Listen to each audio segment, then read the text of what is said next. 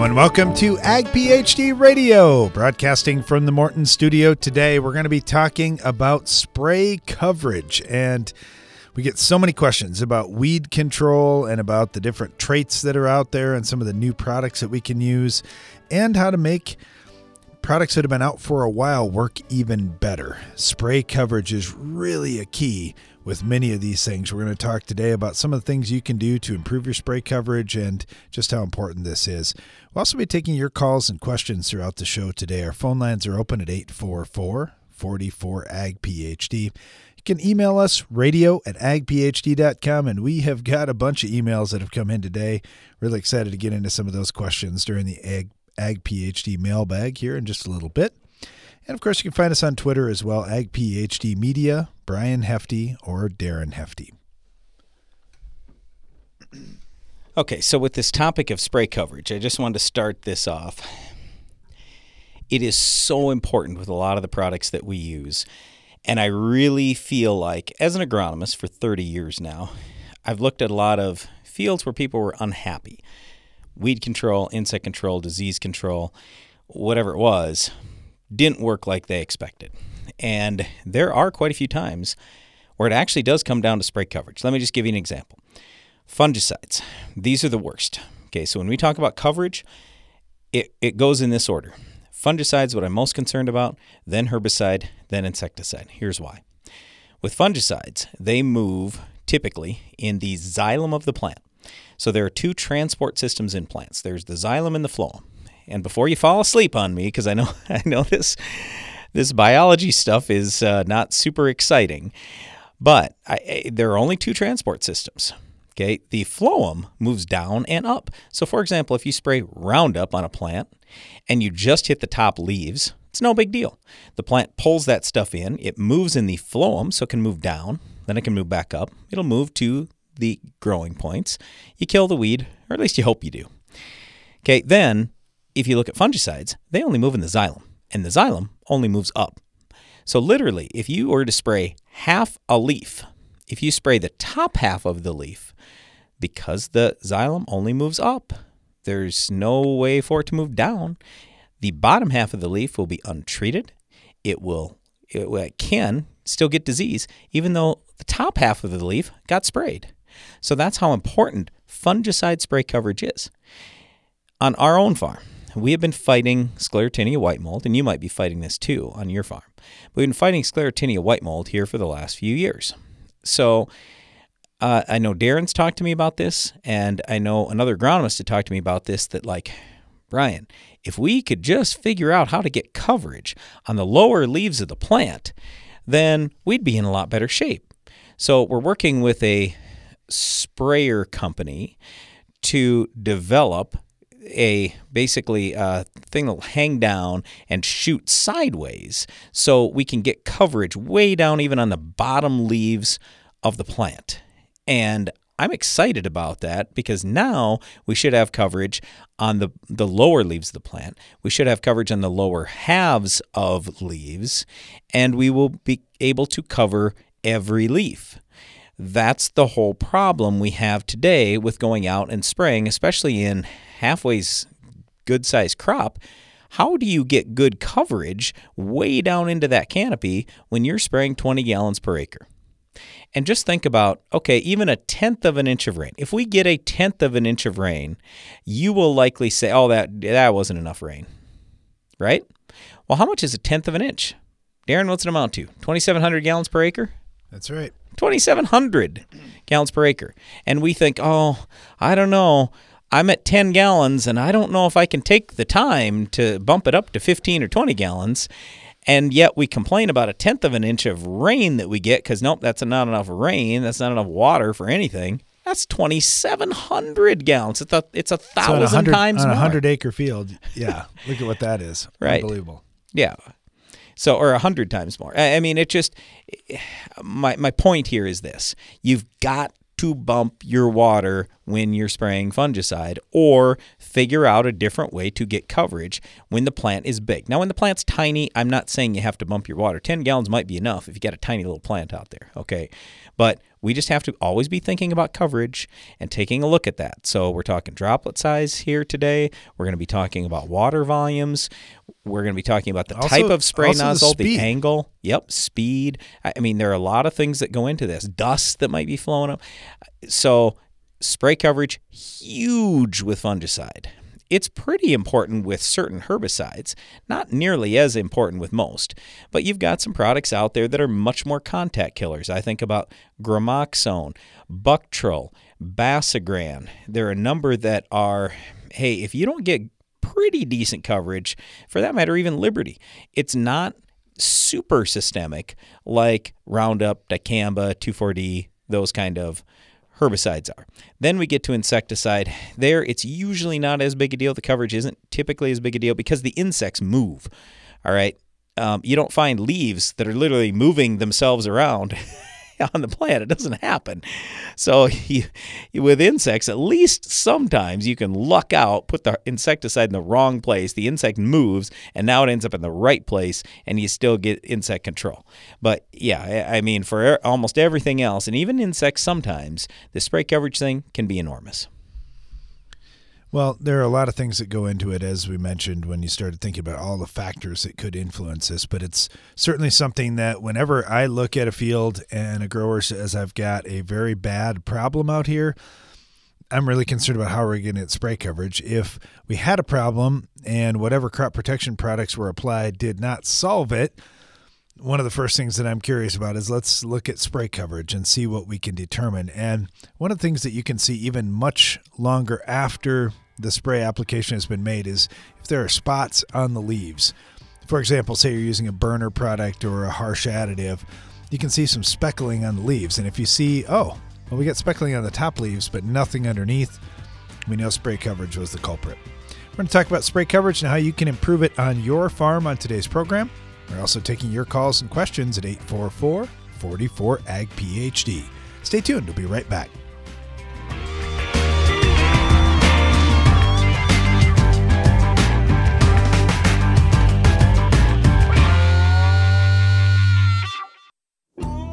You deserve to have a building that will last for generations.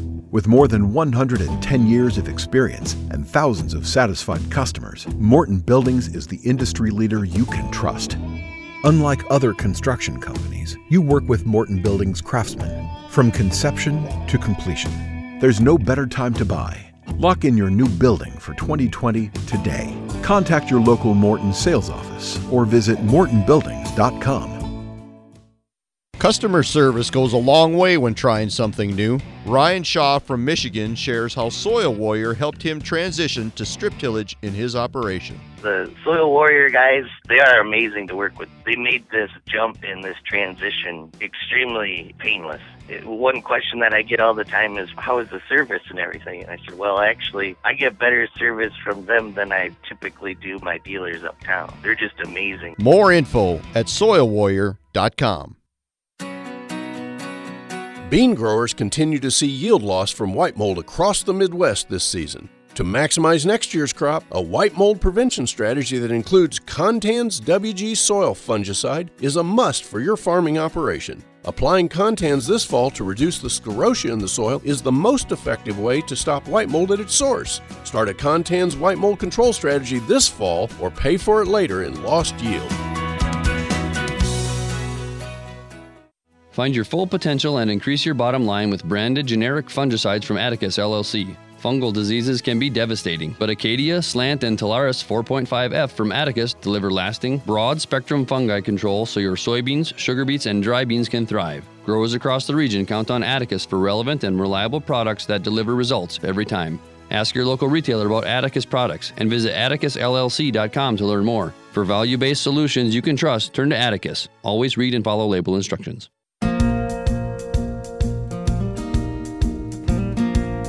Back, you're listening to Ag PhD Radio, broadcasting from the Morton studio today. Yes, we are back. We're back. Well, how about welcome back? But anyway, I'm Brian Hefty along with my brother Darren. We are broadcasting from the Morton studio today. I'm really excited for farming this year. Anxious to get out in the fields, anxious to put the memories of 2019 behind us. It was a rough year. Now, I will admit, we actually surprisingly did turn out pretty well on our farm. Harvest actually got done about on time. 80% of our planting got done close to on time. Our yields weren't horrific, but we did have some bad spots, and it was a lot of work. I mean, a lot of work. We created some issues for ourselves with compaction, and we're putting in a lot more tile. We had to do some tillage where we necessarily didn't want to do it, but just a lot of things ended up happening last year. So I'm looking forward to moving on. And so our topic today is spray coverage, and we wanted to get to this now because there's probably, depending on where you farm, probably still a little bit of time before you start spraying.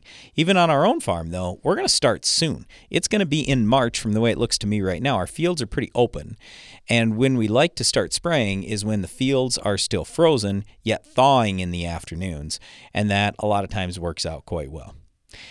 So I would just encourage you, start taking a look at your sprayer, especially checking your spray nozzles, checking patterns, do all these kind of things. So when the day comes and you can roll, you aren't spending that day fixing. Because you know how it is. There are very few days where the wind's blowing in the right direction and it's relatively calm. It's warm enough to spray. You can get over the ground.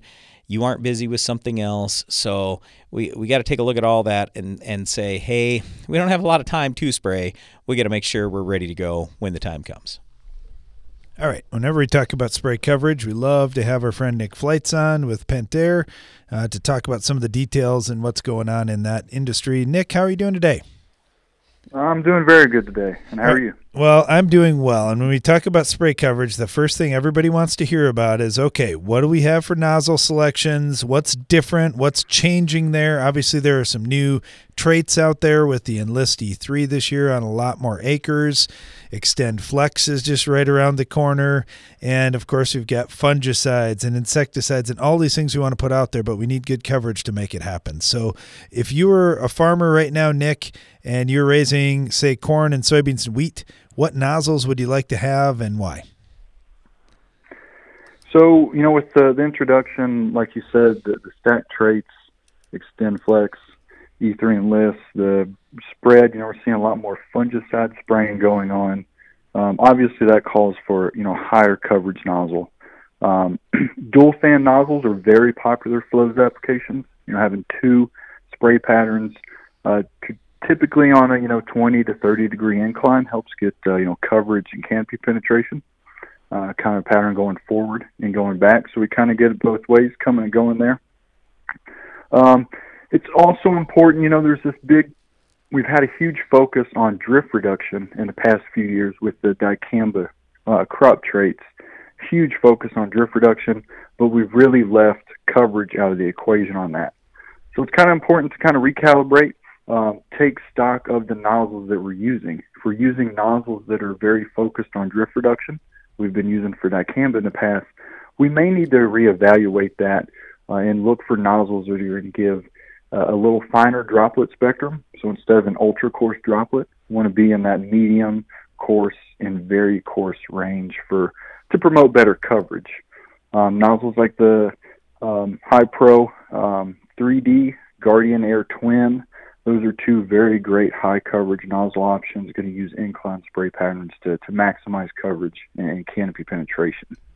I sure like that 3D nozzle, Nick. We've been using that with fungicide applications, and the coverage has been great, and I've been moving product down a little bit further in the canopy. How about speed of application? This is one of the other things I see when our guys get running too fast in the field. We aren't quite getting down through that canopy as much as I'd like to. Yeah, and so there's a couple reasons for that. One is pressure. As we increase our speed across a field, we have to have a corresponding increase in pressure to maintain our application volume. And so if we double our speed across the field, we have to quadruple our pressure to maintain that same output. Now, sometimes a little bit of increase in pressure is good because that can give us in a little bit finer droplet size that can help with coverage. But if we get pressure too high, there are diminishing returns there, and we start creating more driftable fine droplets that can evaporate in hotter, drier conditions or drift off target, in little windier days. So there's that aspect. We want to keep pressure in check. We don't want to have that too high a speed and too high a pressure for that nozzle. And then also you've got, as your speed increases, there's a little bit of wind shearing that goes on. So if I'm driving, say, 18 mile or 20 miles an hour across a field, there's essentially, at least say 20 mile per hour wind right as that nozzle or that spray is leaving the nozzle. So there's a little bit of a shearing effect where we can scrub off those finer droplets and they can get caught in the air rather than getting down into that crop canopy. So a more moderate pressure, a more moderate speed, and a mid-range droplet size kind of helps counteract those effects and get those droplets down into the canopy. Yeah, moderation with everything, right, Nick? Okay, the other question that we get is about you mentioned the ultra-low drift type nozzles, and we love them with the Extend type products, the Dicambas and the 2,4-Ds. It's worked great, and it seems like our spray pattern has been pretty good, even though the droplets are bigger, but we've had some complaints from farmers using different drift control additives about it altering their spray pattern. Do you see that being a big concern, and if so, how do you offset that? It certainly, is a concern and something we have to be aware of. The adjuvant, particularly drift reduction adjuvant and nozzle interactions, are an interesting thing we've been looking into more, and it's a very specific nozzle by specific adjuvant case. So the best way to help combat that is if you have a resource, an agronomist, a nozzle guy, or an adjuvant guy that you talk to a lot, see if they have any experience with the specific nozzle and adjuvant choice you're looking for. Another way to help combat against that, pattern collapse and loss of coverage that is commonly seen with drift reduction adjuvants, is to try and up your pressure a little bit. We typically see the worst issues occurring from that at the lower ends of our pressure range, and if we have the ability to bump that pressure up, it tends to help guard against those issues occurring. But it's very nozzle and adjuvant specific. There's no great rhyme or reason to it that we can really, put a finger on and say, hey, avoid this completely. You're right on the money. Upping the spray pressure has seemed to help somewhat with that. It seems like more times than not when you have trouble with that, it is guys on the lower end of those pressure ranges. How about on the burn down and the pre-emerge herbicide applications? What type of nozzle do you like for those? That's typically the easiest nozzle, recommendation is there. Tends to be pretty flexible. With a lot of the chemistry we're using, the soil applied herbicides tend to be pretty flexible. So most nozzles are a good choice. Anything, if you're putting down burn down products, that require a lot of coverage, any contact chemistry, it's really good to have, a higher water volume with a finer droplet, something like the 3D or Guardian Air Twin are pretty good for that. You really can't go wrong with the ULD, the ultra low drift. Anything that's given us kind of a coarse to extra coarse droplet size is really a good nozzle. We do see a lot of guys using those, Nick. Like you say with that ULD, there's so much flexibility there in terms of what kind of day you can be out there on. If there's just a little bit of wind, it's no big deal when you've got that ultra coarse droplet. Talking with Nick Fleitz with Pentair. Nick's been kind enough to help us put together the Ag PhD Spray Tips Guide. It's a free download. You can type in the products that you're going to spray, and it'll have a recommendation from Nick as to which nozzle would be best for your application and how to use that to get the maximum productivity. Nick, thank you so much. Really appreciate having you on. Stay tuned. We'll be right back. Hey, Bill, any advice to control tough weeds and rootworms? That's easy, Jim. Buy 2, save 3. Wait, for weeds and rootworms? Buy 2, save 3. Combine your Impact or new Impact Z herbicide purchase with a qualifying insecticide and save $3 per acre. Buy 2, save 3. That is good advice. For details, go to buy2save3.com. Impact Z, and Buy 2 Save 3 are trademarks owned by AMVAC Chemical Corporation. All rights reserved. Impact Z is a restricted-use pesticide. Always read and follow label instructions. You need a powerful herbicide to fight the war on weeds. Bellum is Rotam North America's mesotrione herbicide, and it fights against the annual broadleaf weeds attacking your cornfields. Winning this battle means higher yields, lower cost to you, and maximized profitability. For long-lasting and residual weed control, check out Evinco, Vilify, and our newest mix, Rixa. For application, flexibility, and season-long control, that's Evinco, Vilify, and Rixa, powered by Bellum. For more information, visit BellumHerbicide.com. That's BELLUM herbicide.com. How do you know when to run your grain bin fans? There's an app for that. With the Steps GMS app, you can manually turn your fans on and off from your smartphone. You can also configure the Steps GMS app to automatically turn fans on when the humidity or temperature is ideal to keep your grain in top quality condition. Save yourself some time and take the guesswork out of managing your stored grain with the Steps GMS app. Contact us at stepsgms.com for more information.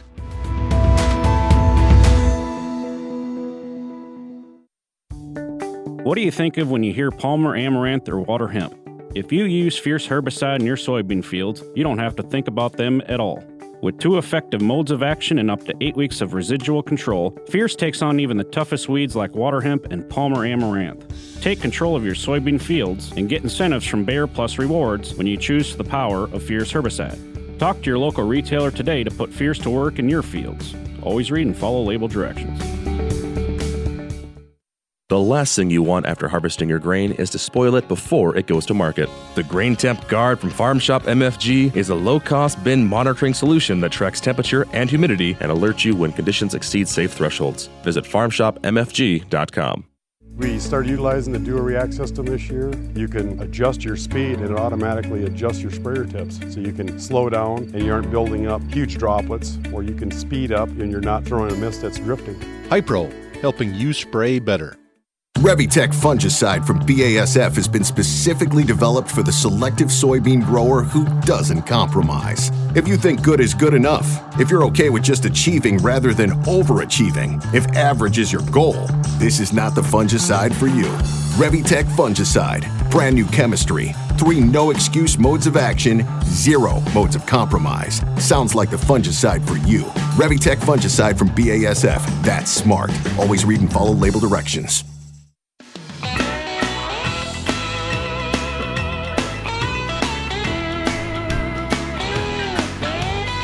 You're listening to Ag PhD Radio. Thanks for joining us today. Our topic is spray coverage, but if you have an agronomic question, we'd love to help you out. You can give us a call at 844-44-AG-PhD. Got Jim Reese with us right now at Precision Labs. Jim, thanks for joining us. Hey, thanks for having me, guys. We're talking about spray coverage today, and Brian brought up a problem that a lot of farmers were fighting last year, disease control. And fungicide prices have really crashed this year, so they're a lot less expensive in many cases, and we're hearing from quite a few farmers around the country, I'm going to use more fungicide applications than I have in the past, or maybe I'm going to get back to using a fungicide. I haven't because it's been too expensive. And we were talking about how do we get great coverage with that, and we don't hear enough talk about adjuvants for fungicide use. What should growers be aware of there, Jim? Oh, gosh.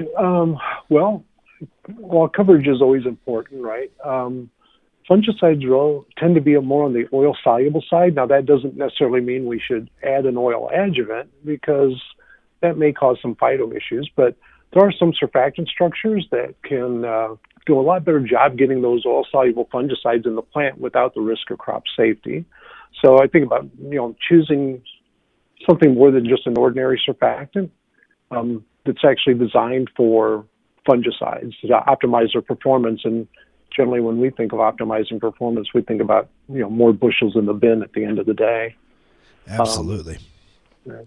You know, Brian made a comment too about just fungicides. They really aren't that good. I mean, they don't move around in the plant a whole lot, so that spray coverage is just absolutely critical. And when we talk about adjuvants, I know we always get people nervous about, especially in corn, that there's a brief time before tassel that you shouldn't be using any adjuvants because it's pushing the product into the plant so fast. At least that's what we hear. Is that accurate, Jim? And if so, when do you recommend staying out of there, and what do you recommend that we do? Yeah, so it's really that critical point between V8 and V16 probably that we really absolutely have to stay out. For most ordinary surfactant structures, I think that's the exciting part of development in our end of the industry, is looking for surfactant structures that would be safe so that we could safely apply fungicides, maybe say just pre-tassel, especially if guys want to apply an insecticide at the same time. They tend to want to be out there just pre-tassel. There are some recent developments now in fungicide, in adjuvant technology that would allow us to do that without the risk of arrested ear syndrome. When we think about some of the other things going on out there, we're getting a lot of questions about new traits, and certainly the Extend trait in soybeans with dicamba applications has been a big one in terms of how do we apply this product, how do we get it into the plant, and how do we keep it where it's going. What are you seeing for new developments with Extend? Oh, gosh. I think it's always going to be that balancing act between coverage and off-target, and managing off-target movement. But I think we're pretty there. The great thing about Extend technology and dicamba in general is it just doesn't take a lot of drops on the leaf surface to do a great job in terms of control. So that means we can make bigger, fatter droplets. I'm not trying to fat shame droplets, but we can make bigger droplets that hit the target, and we don't need as much coverage with dicamba as we do, say, something like Enlist. I think it gets a little trickier with the Enlist technology. We can't make as big, droplets that are nearly as big, so it's a little bit more compromised there in terms of managing physical drift. Yeah, it is going to be a switch for growers. I know there are a number of guys going Enlist. Is there any piece of information you'd give to them? Well, certainly, I'd say ammonium sulfate, is going to be one of the drivers for maximizing biological efficacy. So you're still going to want to add ammonium sulfate to that tank. Water conditioning agents aren't generally quite as good with the 2,4-D technology. And you got to be careful on your nozzle selection. And you can still benefit from deposition, improving deposition on the target. So how do I keep more of my spray solution on my field and, doing what it's supposed to do, where I'm spending the money for it to do that, kill weeds. So you might not necessarily always think about, drift control as much as deposition, and they are slightly different creatures. Jim, you've been in this business a long time, and I'm not saying that you're old or anything. I'm just saying you got a lot of experience that we'd love to draw on here. And when you think about all things you've learned about adjuvant technology, what are some of the things that you wish that farmers better understood and that it would help them on their farms? Great question. So I think I wish I would have known earlier that, big drops are great for drift control, little drop, but bad for weed control, and small drops are bad for drift control. Let me get this right. Big drops are great for drift control, but bad for weed control. Small drops are generally better for weed control, but bad for drift control. Just understanding that it's a balancing act there. I think relative to adjuvants, there's some real big differences in adjuvants, and unfortunately, because it's not a widely regulated industry, there's some really good things going on in the adjuvant industry, and there's some really not so good things. CPDA certification is something that probably is a good way to start narrowing down and distinguishing products that are probably closer to actually being able to do what they claim they do, right? And versus not. So CPDA certification is something I would look for on an adjuvant. And I'd make sure that the adjuvants I'm using are using real definitions and real terms to describe their activity. When you start seeing products described as mega inducers or, activator maximizers or some crazy thing like that, it's almost assured they're not able to do that. In fact, those aren't even real terms. Those are just made-up terms. So a little bit of buyer beware. Make sure you're dealing with a reputable source for your supply. Well, it's tough, too, because so often we see adjuvants getting sold on price and growers saying, well, I'm going to take that crop oil or that non-ionic surfactant or whatever the product may be just because it's cheaper than others. And in some cases, it might be half price. And for me, that really raises up the hair on the back of my neck. When I see something selling super cheap, I'm a little bit nervous about quality right there. Yeah, I mean, when does that ever work out in your life that you bought something of high quality for half the price? Let me know, because I went in on that deal. It just doesn't happen, right? I mean, nope, it seems like every time I tried to, Yeah, it's tough. There's a lot of differences out there. And Brandon and I a lot of times bring it back to, well, do you need a methylated seed oil, a crop oil concentrate, or a non-ionic surfactant as you're working with products? Is there something we're missing there if we just try and keep it simple with a lot of the herbicide applications? I really do think, the high surfactant oil concentrates, especially based on MSO. So the high surfactant MSO, I don't have to handle as much as a full-blown MSO. I can usually handle half the use rate. I think that's one of the bigger innovations over the last 15 years, and that technology is certainly proven out. I think one of the biggest things that I think guys should know is that when it comes to surfactants, right, we always think about percent B to V. I'm going to put in a part per 100, right? That's 0.25% B to V. As opposed to oils really should be recommended on a rate per acre basis. And if you want to make sure you're going to get great performance, even if your spray volumes creep down, make sure that you maintain your oil rates on a rate per acre basis. So for full-blown MSOs, that should be 20 to 24 ounces per acre. If you're using high surfactant MSO, you could be in 10 to 12 ounces per acre.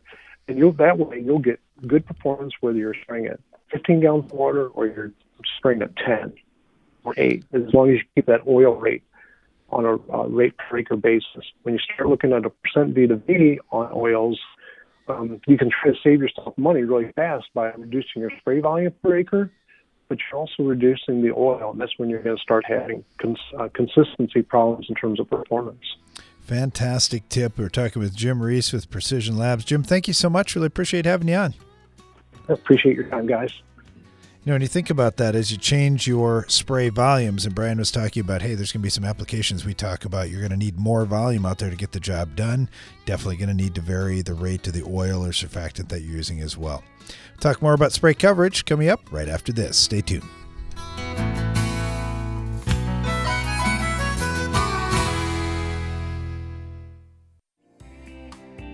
When looking for someone to help with your risk management, a key component to look for is patience. Patience to bring you along in the process at your own speed. Patience to learn about your operation. And patience to not only discuss what strategies may be effective for your plan, but why they would be effective. That's the strength of Grain PhD. I'm Darren Hefty. When you're ready to become more engaged in your risk management, Grain PhD can assist you with that process. Visit grainphd.com to learn more.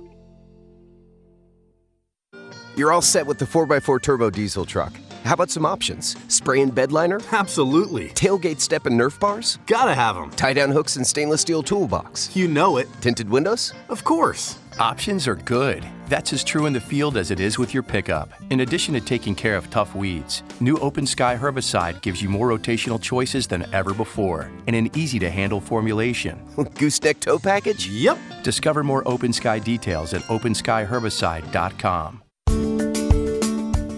White mold, sudden death syndrome, root rot. If you raise soybeans, it may seem like you have all the cards stacked against you when it comes to disease. But did you know there is a new cost-effective seed treatment which can help prevent all three? Heads Up Seed Treatment offers a new proactive approach for dealing with fungal and bacterial diseases. Compatible with other seed treatments, hedge your bet against disease this spring.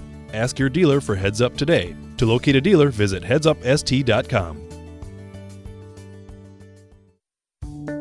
What do you think of when you hear Palmer Amaranth or water hemp?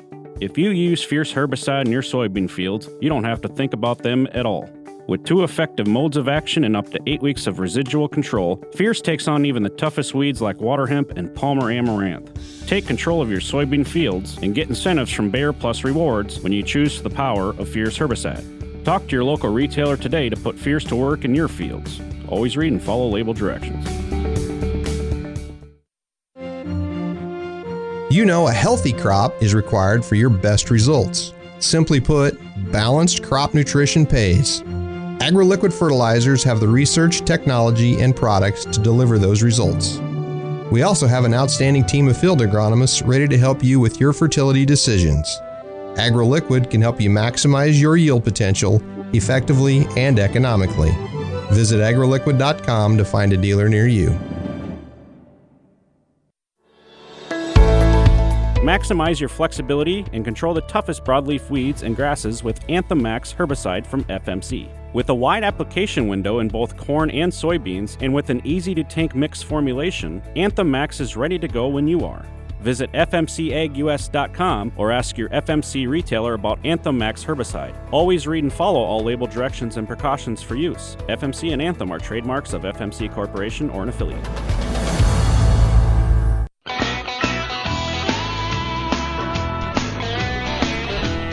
Welcome back to Ag PhD Radio. We are broadcasting live from the Morton studio today. If you've got a question for us, just call in at 844-44-AG-PhD or send us an email, radio@agphd.com. You can also find us on Twitter, AgPhD Media, Darren Hefty, or Brian Hefty. In just a couple minutes, we're going to get to the Ag PhD mailbag. Before we do, just to wrap up this spray coverage conversation, I would just say not all products are created equal. Some of them need way better coverage, which means you should probably switch nozzles, go to a smaller droplet size, and boost your water a little bit. Now, we've got other products where you've got to have a very big droplet size. Dicamba is a great example. So you're probably going to want, you are going to want a different spray nozzle in that case. We would just encourage you, take the rest of this winter here, learn a little bit more about the products you are going to spray, or at least even considering spraying. Get your sprayer set up, and now you're in pretty good shape. There are still a lot of educational opportunities yet this winter to learn more about all these things.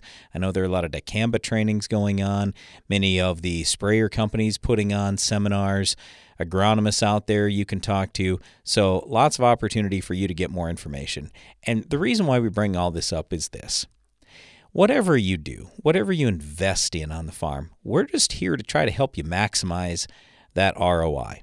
And you can spend the exact same number of dollars on your herbicide, your fungicide, in some cases even your insecticide, and you can get vastly different results. Well, we don't want that. We don't want you to have the low end of the spectrum where you go, oh man, this stuff didn't work.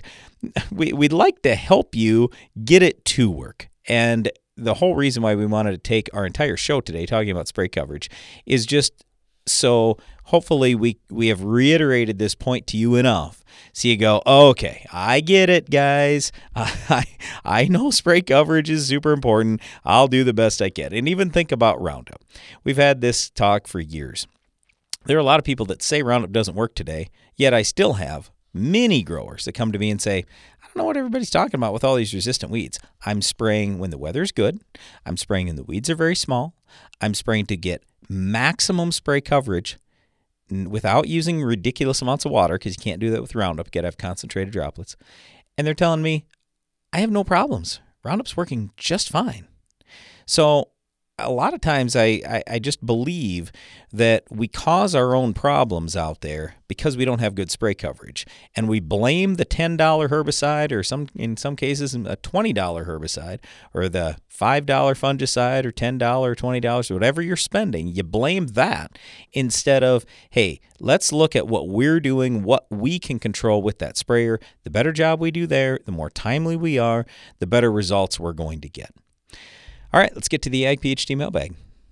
It's now mailbag time with Brian and Darren. A series of questions here from Al in Southwest Ontario. We cut you off there, Darren. Just start again. What'd you say? I said I've got a series of questions from Al in Southwest Ontario, and he said my soil ranges from a CEC of 7 to 17, just to set the stage here for these questions. He said, I'm looking forward to trying to ban some fertilizer. I would like to go 6 to 8 inches deep. I'm trying to get my fertility levels higher in that next 6 inches of soil. I would like to be closer to where my root system is going to grow. However, I don't have RTK, only WAS on GPS. But I was hoping to try reworking an old planter with fertilizer boxes and coulters, and then trying to plant over these bands in a separate pass. Can I do this successfully if I'm off to the side just a little bit here and there? How big a deal is that? Would I be burning roots? Yep. Okay, so we started doing strip till on our farm around 15 years ago. We have some rolling hills. We farm in the contour some. We even have a few terraces, not many left, but we have a few. So I was very concerned about this exact thing. Now, we had RTK at the time. I mean, we had just gotten it. And you have to have that, by the way, for tiling. You have to have that, in my opinion, if you're going to strip till and follow very closely. But anyway, we ran some tests to try to find out, well, how close can we be? Because we're worried about the drag in the field and everything, with the machines, whether it's the planter or the strip till machine going behind the tractor and all this kind of thing. So anyway, here was our study. We went right over that band. We went 5 inches over to the sides. We're still barely on the edge of the berm that we had made. I mean, granted, we're right on the edge of it, but we're outside a little ways. And then we went directly in between the rows, so literally 15 inches off on a 30-inch row. What we found is if we were, and this is elementary, you're going to say, yeah, obviously you're going to get the best yield when you follow right over the top, and we did. But it was very, very close when we were within 5 inches. And in fact, to the point where I'd say it really wasn't too bad. The fertility piece is fine. The piece that's not fine is if you are right on that edge, it's not going to be quite as warm there. So I would like to be further into that band, further into that berm, and then we're going to be in better shape for emergence. But in terms of finding the fertility, no big issue. When we were 15 inches over, then yes, we lost yield, and yes, it was a problem. It wasn't major, but it was still a problem. And the interesting thing is we dug root pits that year, and you could see the roots found the band. They would go to each side. It was very interesting in those root pits because the roots ended up getting to the fertility. And what we always say about fertility is if there is ample fertility in an area, then the roots proliferate there. So there was a big buildup of roots right where we had put the fertilizer. Granted, it was 15 inches away, but they found it eventually. But that time it takes, that's where we feel like we lost the yield. So I realize I'm giving you a long answer here. There's no exact thing. I would just tell you the closer you can be, the better off you are. And we would encourage you to invest the money into RTK because I believe if you're going to do strip till long term, you're going to be happier. Now, when we talk about putting fertilizer on with the planter, then I'm fine with that. It's just you got to keep that dry fertilizer a little ways away. And like you were talking about, 6 to 8 inches away.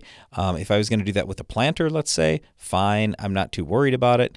I do, however, worry about putting way too much to burn roots off. We haven't seen a big problem with potash when we're putting on some fairly decent rates.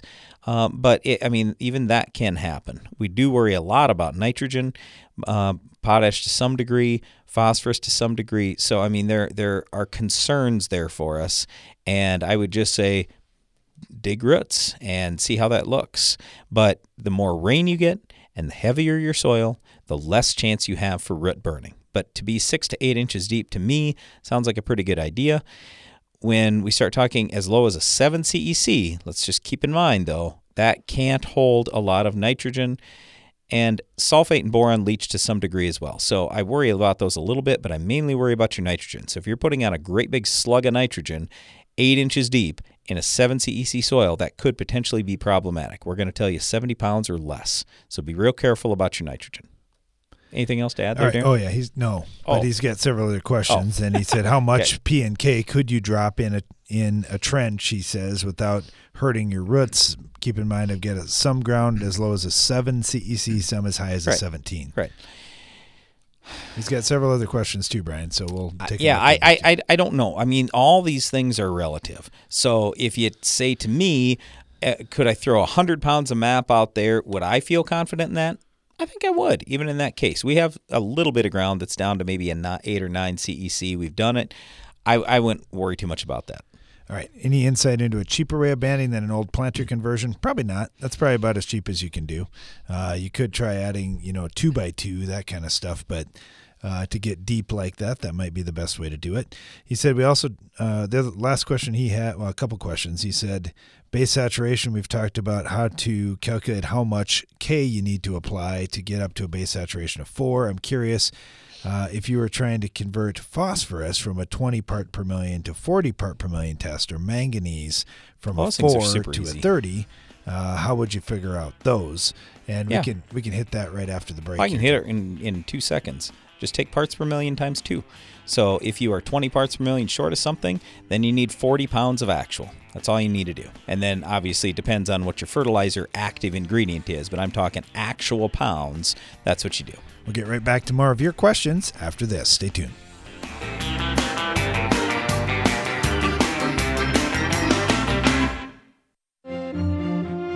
We know balanced crop nutrition pays. AgroLiquid has the research, technology, and products you need to grow a great crop, plus the expertise to give you a recommendation based on your soils, your fields, and your goals. AgroLiquid has the phosphorus, potassium, and micronutrient products necessary to deliver the best results from a solid fertility program. Visit agroliquid.com to find a dealer near you. Your independent spirit is more rewarding than ever before. Unlike programs that require growers to purchase a particular seed brand or to bundle certain products, the FMC Freedom Pass program rewards you for making the best choices for your fields. Our exclusive agronomic rewards, performance assurances, application innovations, and product financing make it easier to protect your crops and cash flow. Visit your authorized FMC retailer or fmcfreedompass.com to calculate your potential financial incentive and learn more. When it comes to my weed control, I know a head start can go a long way. That's why I spray early, so I can keep control all season long with the Roundup Ready Extend crop system, the system that makes the difference. This is my field. Choose the Roundup Ready Extend crop system for control of more weeds than any other soybean system. Featuring XtendiMax herbicide with Vapor Grip technology to manage tough-to-control weeds, including up to 14 days of soil activity, along with the field-proven performance of Roundup Ready to Extend soybeans. Now you have the right tools to extend your weed control and extend your yield with the system that makes the difference. Learn how you can put the system to work in your field when you visit RoundupReadyExtend.com. XtendiMax is a restricted-use pesticide. Performance may vary. Always read and follow grain marketing and all other stewardship practices and pesticide label directions. Check local regulations for specific requirements in your state. Your land is a legacy, a challenge from those who tended it before you to build on their foundations. At Corteva Agriscience, we understand what it means to be the stewards of a legacy. We embrace the challenge of building on the foundation of Dow AgroSciences to maintain your trust, to bring new solutions, to help you care for your land. See how we can help build your legacy at rangeandpasture.com. How much yield and profit did you lose the moment you put your seed in the ground? A poor stand at planting keeps your crops from reaching their yield potential, and closing the seed trench behind the planter is essential to establishing a good crop stand. The Germinator Closing Wheel from Farm Shop MFG is here to give your crop the strong start it needs for maximum yield. Act now to receive an early order rebate plus free shipping. Get ready for spring planting with the Germinator Closing Wheel. For more information, visit farmshopmfg.com.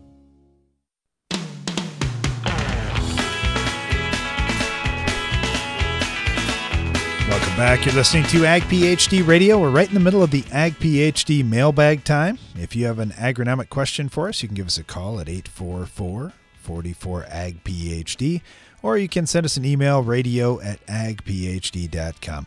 Got one from Al in Southwest Ontario. We had a few, it's a multi-part question. The last one, Brian, he said, here you talk about getting corn out of the ground 20% faster. I'm wondering about soybeans and what system you use to push emergence if you're seeing similar gains there. Absolutely. We put 36 seed treatments on the soybeans that we plant on our farm. I would highly encourage that. It's a lot of the biologicals, or as we call them, natural products that give us better emergence, but we're also using 4 fungicides, using insecticide, using inoculant. All these things absolutely help. We get better stands, we get faster emergence, we end up overall with better yields because we're doing the seed treatment thing. The seed treatment, there's no possible chance in the world that I'm cutting that on soybeans, just like I would tell you the same thing when we talk corn. I mean, imagine planting corn in this day and age without seed treatment. Are you crazy? It's the same thing with soybeans. So, I mean, soybean seed treatment is unbelievably important, but I'm not saying every seed treatment is fine. We're spending roughly $15 to get the seed treatment that we do, and we're getting 36 things on there. A lot of companies are only charging you similar money, and you're only getting 4 to 6 things on that seed. So look for more for your same dollar, because once you start getting all those extra components, that's where you're going to see a lot of the extra gains. All right, thanks for the questions, Al. Really appreciate that. Got a question from Kevin in Minnesota. He said, you've been talking about phosphorus and shooting for a 10-to-1 or even 8-to-1 ratio between phosphorus and zinc on your farm. Yep. Wondering, are you using a P1 Bray? Are you using an Olsen or a P2? Using a P1. What do you do? Using a P1, comparing that to the zinc. But I would say that it's really the same thing with the Olsen test too. We need available phosphorus. Now, this week, Darren and I are going to be speaking down at Commodity Classic, and that is our topic, is figuring things out for yourself on your own farm with your own data. So I would just encourage you, take a look at your yield maps and compare those to your soil tests in those exact spots. And when you do, and you have your own data, you'll be able to see, oh, okay, I get the ratio into this range. That's where I'm maximizing yield. It's super interesting. We've been doing that on our farm for a couple of years, and now all of a sudden, I need to know nothing about soil fertility. I just need to look at my own data on my own farm that says, hey, dummy, get your phosphorus levels up, for example. That's what I'm just telling you. That was my mistake last year. We didn't have high enough phosphorus levels. We had plenty of zinc out there, didn't have phosphorus. Well, when we had our zinc to phosphorus ratio, or phosphorus to zinc ratio out of whack, guess what happened to yield? Went down on average. So by having our own data on our own farm, you don't need to listen to any expert that's somewhere else in the world or anything else. You just look at your own farm stuff and you go, oh, okay, now I got it. I'm going to spend more on this. And it looks to me like that pays. And when we do those things and follow what our own data says, we're usually in great shape. All right, thanks for the question. Got a series of soil tests that we received from Don in Louisiana. And he said, I've got some soil samples here for you guys. I'm growing Bermuda grass, and I'm trying to build up my soil. I am using liquid 28% nitrogen this year. I will apply 300 pounds of actual N in split application with slow N nitrogen stabilizer in it. On my soil tests, they recommended that I split apply. They recommended I apply so much up front and so much between each cutting and so forth. Good idea, because it's light soil, 5 to 10 CEC. Go ahead. Look at this was all he asked, was just about what our thoughts were about building that soil up. There are a couple of tests in there, Brian, like soil test number 2, number 4. I mean, look at the potassium parts per million. It's in less than 20 parts per million of potassium. Yeah. There's some real room here for growth, and I think you'll sure. see some response too in those light soils. Definitely. One of the other things that's concerning to me is the amount of sodium that's out there. And so I realize when it's a light soil, you don't think about improving your drainage. But what I worry about is if your sodium levels are on the rise, you don't want to end up with a sodic soil, because that's going to kill your soil. So we were just talking earlier in the show about people in Arizona who are putting drain tile in and having great success with that to help flush the salts out. Now, how you create sodium, how do you make sodium into a salt? Usually, one of the easiest ways is to throw more sulfur out there, and that's another thing that's really low on your test. So that crop, I can promise you, needs nitrogen, but it needs sulfur along with that. Every time you're putting nitrogen out, you should be putting some sulfur out. And then, yes, you got to build the potassium levels. Now, in heavy soils, we talk about, boy, if it's a grass and you're going to put potassium on the surface of the soil, by the time it gets down to where a lot of the roots are in the 4 to 8 inch range, it might take 10 years. It's not going to take 10 years. It's probably going to take 1, if that even, because of your light soil and the amount of rainfall you get compared to us here in the north. So I wouldn't worry too much about that. I just start getting more potassium out there, nitrogen and sulfur, and you're going to be in a lot better shape. All right. Thanks for the question. Really appreciate that. I got one here from Sam in Minnesota, and he said, I'm working with a farmer who is considering switching from 30-inch rows in corn down to 20 or 22-inch rows.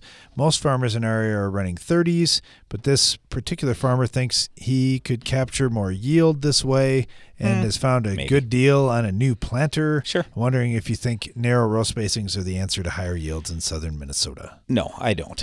You can do it, but for one thing, you got to pick a more disease-tolerant hybrid. That's the number one key. Number two, if he wants to bump planting populations, because a lot of times guys, when they go to 20-inch rows, they bump their planting population. If he doesn't have his potassium levels in that 4 to 8-inch range, and quite frankly, in southern Minnesota, you have the opportunity for big-time yield. I'm talking 300 plus. A lot of that soil is fantastic, and the growing season is great for corn. So I'd probably be in the 6 to 7% base saturation K range. Unless he's there, he might end up with a disaster going to 20-inch rows because he's going to make changes and not get the right hybrid, not get the right population, and now he's going to be sad that he made that change. So I'm not saying don't go 20-inch rows. You can absolutely do it because you'll get better weed control for sure. You'll trap more moisture for sure. You will be able to capture more sunlight if you have the right hybrid and the right population, so basically the right fertility that's got to be underneath that first. So I'd really look hard at those soil tests and, kind of ease my way into it a little bit rather than making great big changes, and now all of a sudden you end up with a real problem. I will say too, 30-inch rows, the world record guys, that's where they're at. A lot of super high yield guys, that's where they're at. I don't believe you have to go 20-inch rows. I do think you can see some advantage as long as you make these other changes.